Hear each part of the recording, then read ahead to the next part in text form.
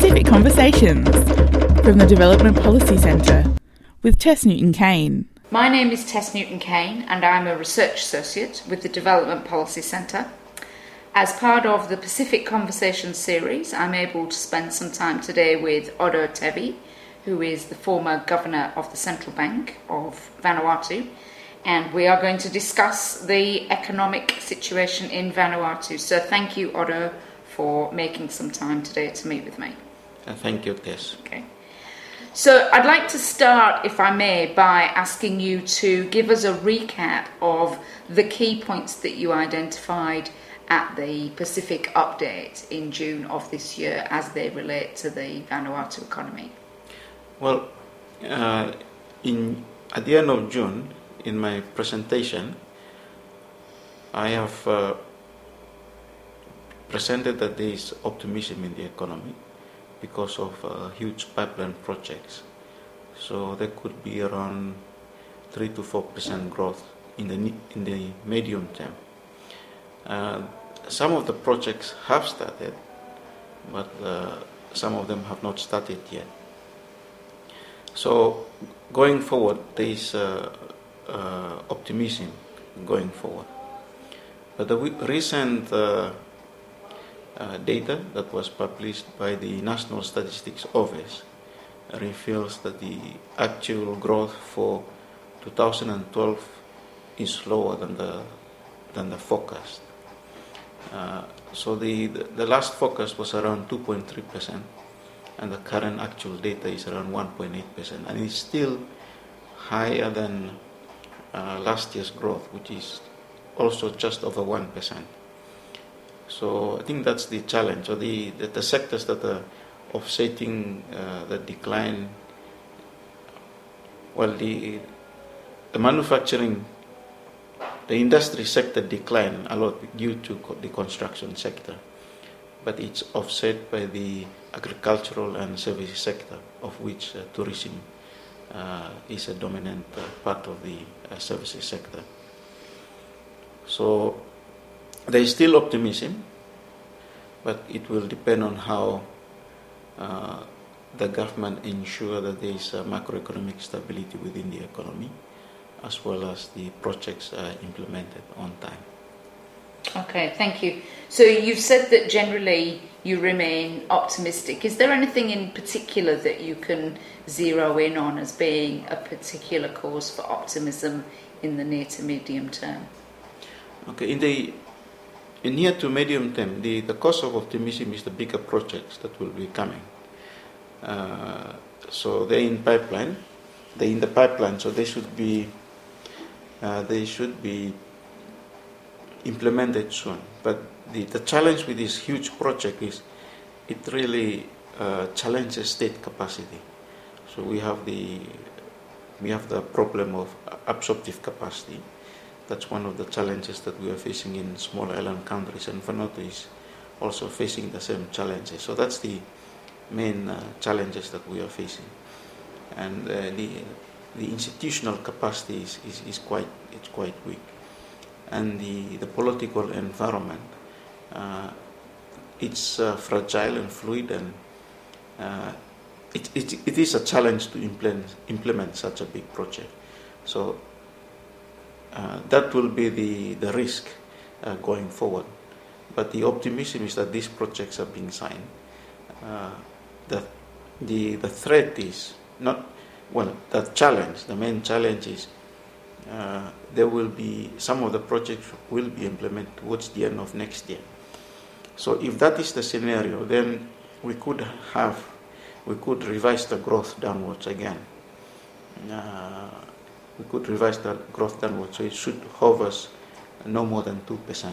So that will be the challenge because of the huge industry sector decline. Mm-hmm.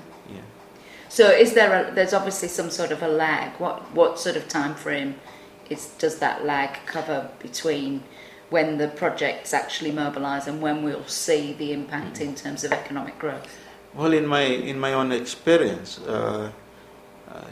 if we sign for a big project today and then we start working on the documents, the paperwork, it will take up to 4 years, and it could take up to 5 years. and that will depend on the institutional capacity and the leadership within the country. So it can take that long.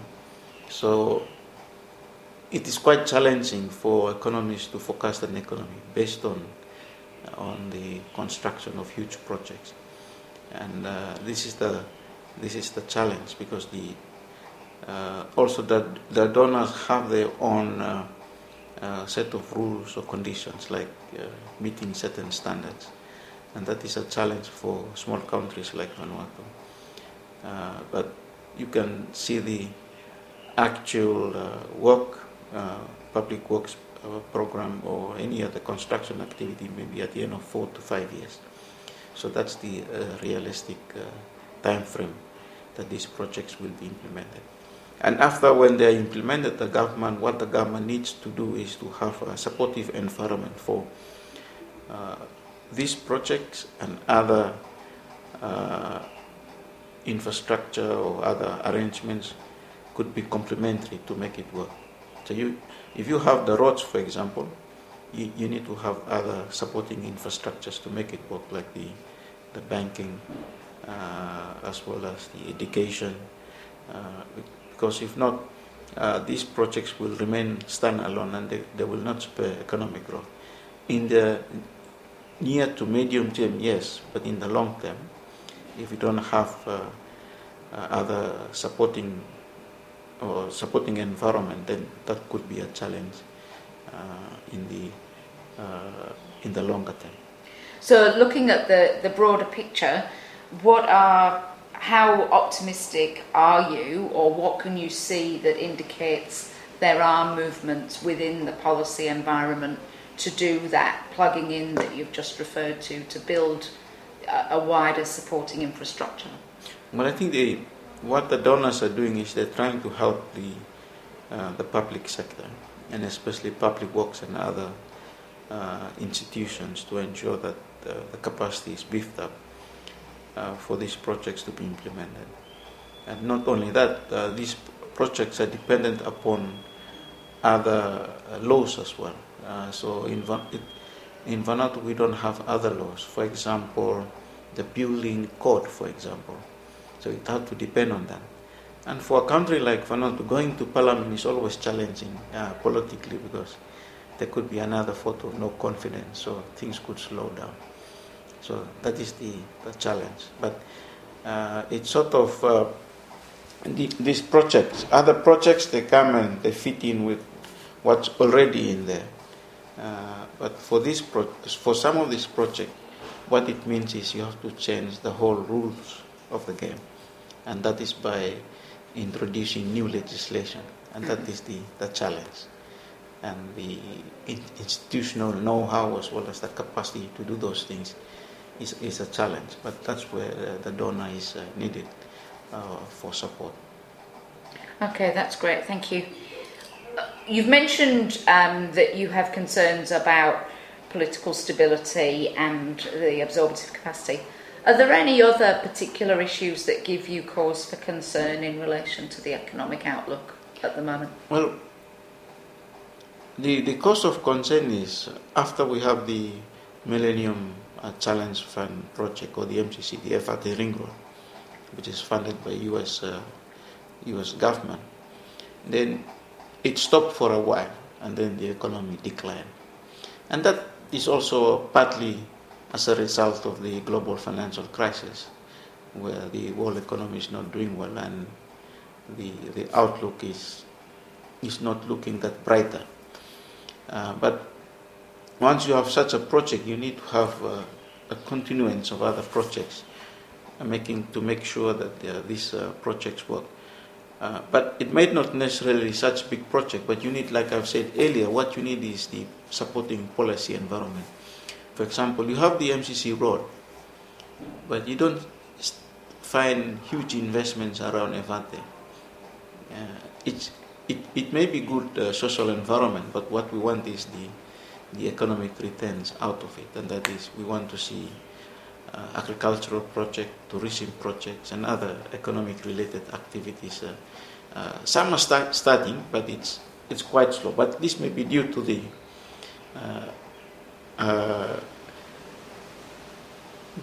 what's happening around the world now. The world economy is not really doing well, and even the World Bank downgrading their forecast. So that could be a challenge, and even some of the private sector also alluding to the fact that the world economy is not doing well, and it's quite risky to invest. So that will be the challenge going forward. But that challenge is beyond Vanuatu's control. What Vanuatu can do is ensure that there is the supporting infrastructure. But you can address all the supply side issues, but what you need also is the demand side. So that has to come from the investors themselves and the Vanuatu themselves. So if they want to invest, so that will make the equation complete. Because if you have all the supply side solutions, but there's no demand side for it, then that's a big challenge. Okay, so it sounds like we're very much at a wait and see sort of stage. There are some reasons to be optimistic, but then there are also some other things that may cause challenges. I mean, for the near to medium term, there is optimism, but in the longer term, I think we need to be cautious. So I think that should be the message, because in the longer term, if the policy environment is not right, and there's no another bigger project, then the economy might either decline or remain at 1 to 2% again. But you need the policy mix to make the economy grow. Okay. That is the challenge. So I guess on a related issue, Vanuatu is often held up as the success story for this part of the world, and an economy, an economic framework that other Melanesian states should look to emulate. Is that a view you would ascribe to, and what might be your reasons for that? Well, yes and no. Yes, in a sense that during the reforms and after the reforms, we did some things right. And it resulted in economic growth. But it's also because of luck as well. The economy was booming. The real estate was booming. Tourism was booming. And that's due to the world economy as well. And then after the global financial crisis, then the economy started to decline. So what it shows that Vanuatu's economy is vulnerable to external events. So that is the challenge, is to ensure that we have resilience in the economy. I think going forward, what will be important is the leadership within the government. So because we have this fragmentation, in the political fragmentation, it's okay for some, but it also could have an impact on the state capacity. It could weaken state capacity. So that is the challenge. And going forward, you need the state capacity to ensure that big projects can be implemented. And now that Vanuatu has grown for the past years, and the last big projects that we have seen is the MCC. But the next projects they will double the size of the MCC projects. And that means state capacity is very important to ensure that these projects are implemented. But after that, they have to be maintained. And that will be the challenge going forward. Also, you need the supporting fiscal environment to ensure that it's going to be maintained, and the leadership. And that will be the challenge. So the challenge for us is that, yes, the economy is growing. If it's declining now, but it's growing for the last 10 years. So that's a good story. But it is growing currently in an environment where we have a government, but it's the foundation is like the coalition governments are in a fluid and fragile environment. So that is the challenge. The leadership can change a lot, and governments come with their own priorities. So that is the main challenge. And every elections, and now that this with the current parliament in place, you see the fragmentation has deepened, and that is the challenge going forward. But that requires a political solution. It does not require an economic solution. But the main challenge is how it will affect the economy. going forward. So the success story is we've been doing well, but going forward it will depend on the political environment, and that will be the key challenge. And not only that, what you need is good governance. And it has revealed that even in countries that have good governance, you have a high growth rate. But the challenge is even if you have poor governance and you have high growth rate, like in other countries in the world, the challenge is how it affects the poor. And that's where the good governance comes in. Where there is no good governance, you see a lot of inequality, and the service delivery is quite poor. So that's the challenge. But that comes again with the basic issue of having the state capacity and leadership. So I guess just to as my final question, and to really pick up on that point, when we talk about Melanesian states and Melanesian economies, it's we don't get very far down that track before the issue of corruption arises. So what would be your perception of corruption in Vanuatu? How significant is it? Do you see it as something that's becoming more of a problem or less of a problem? What would, looking across the economy as a whole, how significant is that for Vanuatu? Well, when I was studying in Papua New Guinea, Semakere Murauta, when I was still he was a businessman. He was about to enter politics, and he was saying in PNG corruption is systemic and systematic. And my view now is looking back and seeing what's happening now and going forward. It looks like we are sort of becoming like that if we are not careful. So corruption is quite endemic. So that will be the challenge going forward, is how to get rid of corruption. But that will be the challenge. So you see corruption in land dealings. You see corruption in the way senior officials are appointed. You see corruption in the way funds are used for infrastructure and so forth. And that also affects infrastructure development in this country. So that is a challenge, but not to the extent like in other countries where they are resource richer than Vanuatu. For example, like in the Solomons, and you see a lot in the logging industry in Vanuatu, in the PNG, because they have a lot of resources. There's a lot of rent seekers out there. But in Vanuatu, you tend to see it at a different level, maybe in land dealing, for example. So corruption is there. And it's also part of what I've said earlier. It's to do with the political fragmentation, because you are fragmented. And the challenge with fragmentation is there's a lot of parties for just 200,000 people. And you want to win as much voters as possible. So you tend to do things which are not conventional or not common. But that is the challenge for a young country going forward. So if the economy is growing and we have corruption is endemic, it will only result in further inequality and a lack of service delivery to the poor or to people who are facing hardship in the rural and urban population. So that will be the end product of corruption. But it will remain a challenge. The good news about Vanuatu is our judiciary system is still independent. So that's a good thing. And unlike other countries around the world, especially in developing countries where the judiciary is not independent. So that is the as long as we can maintain these things, then it will be a good thing going forward.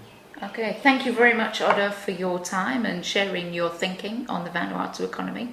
And it's been great, as always, to catch up with you and chat. Well, thank you, Tess. You're welcome. You have been listening to a podcast from the Development Policy Centre. For more information on our work, visit our website at devpolicy.anu.edu.au.